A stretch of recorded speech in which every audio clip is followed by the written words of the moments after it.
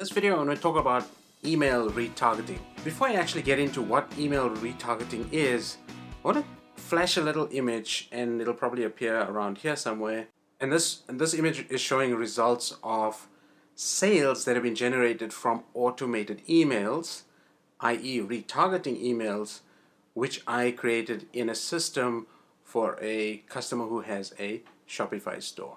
To put this into context, this has been sort of a 6-week period of time, I think, in terms of the stats, and it's an insane amount of revenue.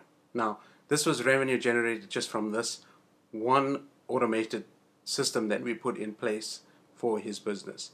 He's never done that type of thing in the past, or if he did have this system in place, and I'm going to talk a little bit about the system now. So retargeting emails is emails that are coming into your email list. So if you've got a Shopify store, the same as this client, people are abandoning their cart. So, they're getting to the checkout page, they're getting to the billing information page, and they're filling in their details. They put in their email address, Shopify captures that, but they don't complete the checkout. And so, you have the ability through Shopify or through a different tool to actually send that person an email to say, hey, we noticed that you put something in your cart, you got to the checkout, but you didn't complete your purchase.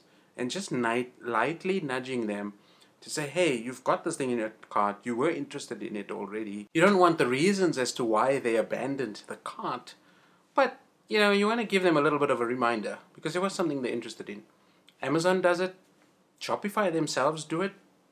There's lots of companies, e-commerce companies, or even normal other businesses that are doing it all the time, and that's going to increase your conversions. Now, close rates on abandoned carts, depending on the content, depends on the product, can be high, can be low, but having something in place is definitely something you want to do. A form of retargeting is, let's say you have a product on the page and you're running a promotion where you're offering free shipping, and in order for them to qualify for the free shipping, you show them a pop-up that says, hey, get free shipping when you enter your email address. So you're asking them to do something, to subscribe to a list, so that you can deliver them a coupon code, right? They opt into the email address, with their email address to the pop-up, and immediately an email goes out to them to say, hey, thank you so much for opting in to get and qualify for free shipping. Here's your coupon code. When you get to the checkout, use the coupon code and you get 10% off your whatever's in your cart. Now, if that's a deal that you want to build into your system, if you want to build into your company, perfect. That's one example. Most of the people, I'd say 80%, 90% of people, when they open an email, even though they've done the work to put an email address in, they've gotten a coupon code in the inbox, they don't open the email. Maybe 70% of people, they don't open the email. We don't know why. It could be that they made a spelling mistake on the email address. Maybe they're just not that keen on a discount. Maybe they buy anyway, and the offer is not good enough for the pop-up. There's 101 reasons as to why they would not open an email. So what matters is actually that the balance of people who don't open the email, or the people who don't actually convert. So let's say 30% of people open the email, and 5% of those people who open the email actually go use the coupon code and they buy something. Okay, so what happens to the rest of the people, the 95%, the 70% who didn't open the email, and the 95% of people who didn't buy when they opened the first email? They opted in for a discount. Maybe life happened when they got the first email. Maybe they didn't check their email. Maybe they opted in, but they realized that they didn't have their email app on the phone, or they didn't have a decent internet connection, or whatever the case may be. They were getting off a train to get into a taxi so that they can get home. Life happens, So why not email them a reminder, maybe 3-4 hours later. Say, hey, you're interested in this deal. Do you want to still check it out? Here's the code. And of course, there's tension that you can create in those emails. So, have the code expire at a certain point, and then send a reminder email a couple hours before it expires. You can do a few of those things to try to boost the conversions and boost the create a little bit of tension in terms of getting people to use the code. And yeah, that helps. And just by putting these little systems, like we may think that, oh God, that's so simple. Or you may think, hey, that's so cheesy. But you know what? People get in, life gets in the way. People get stuck with stuff. People are busy.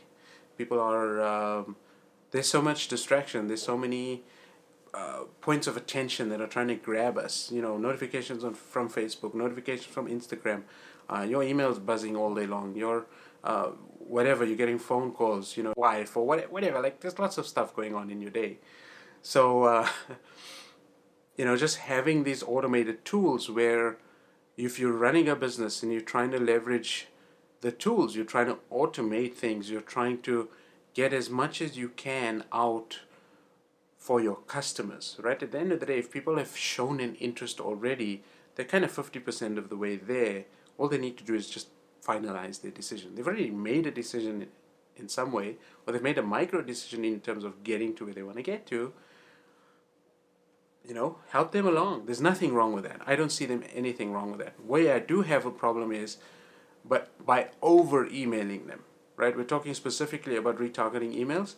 If you're emailing them every single hour to say, hey, buy my shit, buy my stuff, buy my stuff, buy my stuff, not cool.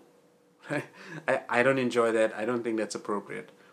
And you're going to get high unsubscribes, and people are going to complain, and your domain deliverability is going to get poor. Email people with permission. So by them opting in to the pop-up, by them asking for the coupon code, we want people to engage. We want them to see what we have on offer and then buy into that process, to buy into the fact that yes, they can get a discount, or they can jump in on a challenge, or they can qualify for a freebie or in a contest, or sign up to the newsletter because they know that Black Friday is coming up and maybe there's a deal in the Black Friday email campaign. And you can actually set things up that way where you're letting people know that this list, that this subscription is going to benefit them. How does it benefit them? That's the most important piece.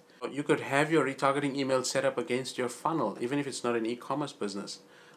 Your funnel could be maybe a phone call funnel. Maybe it's a webinar that you're promoting.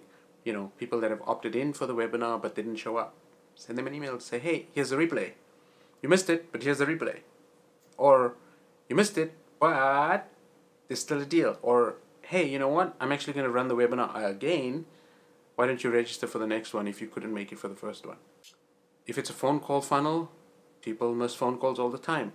Send them a follow-up email. Say, hey, I'm sorry that I missed you on XYZ date, so-and-so time. Perhaps life got in the way. Shall we reschedule?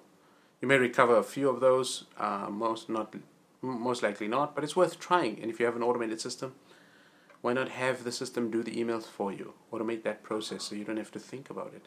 If you understand the topic, if you're agreeing with me in terms of what retargeting emails can and can't do, or if you've done some email retargeting in a ninja way that I haven't mentioned in this video, comment below. If you like this video, hit the like button. It gives me an indication that you're liking the content. If you subscribe, that means you're yay about the content and you want to see more. Thank you so much. I really appreciate you watching. My name is Burhan, and I'll see you on the next video.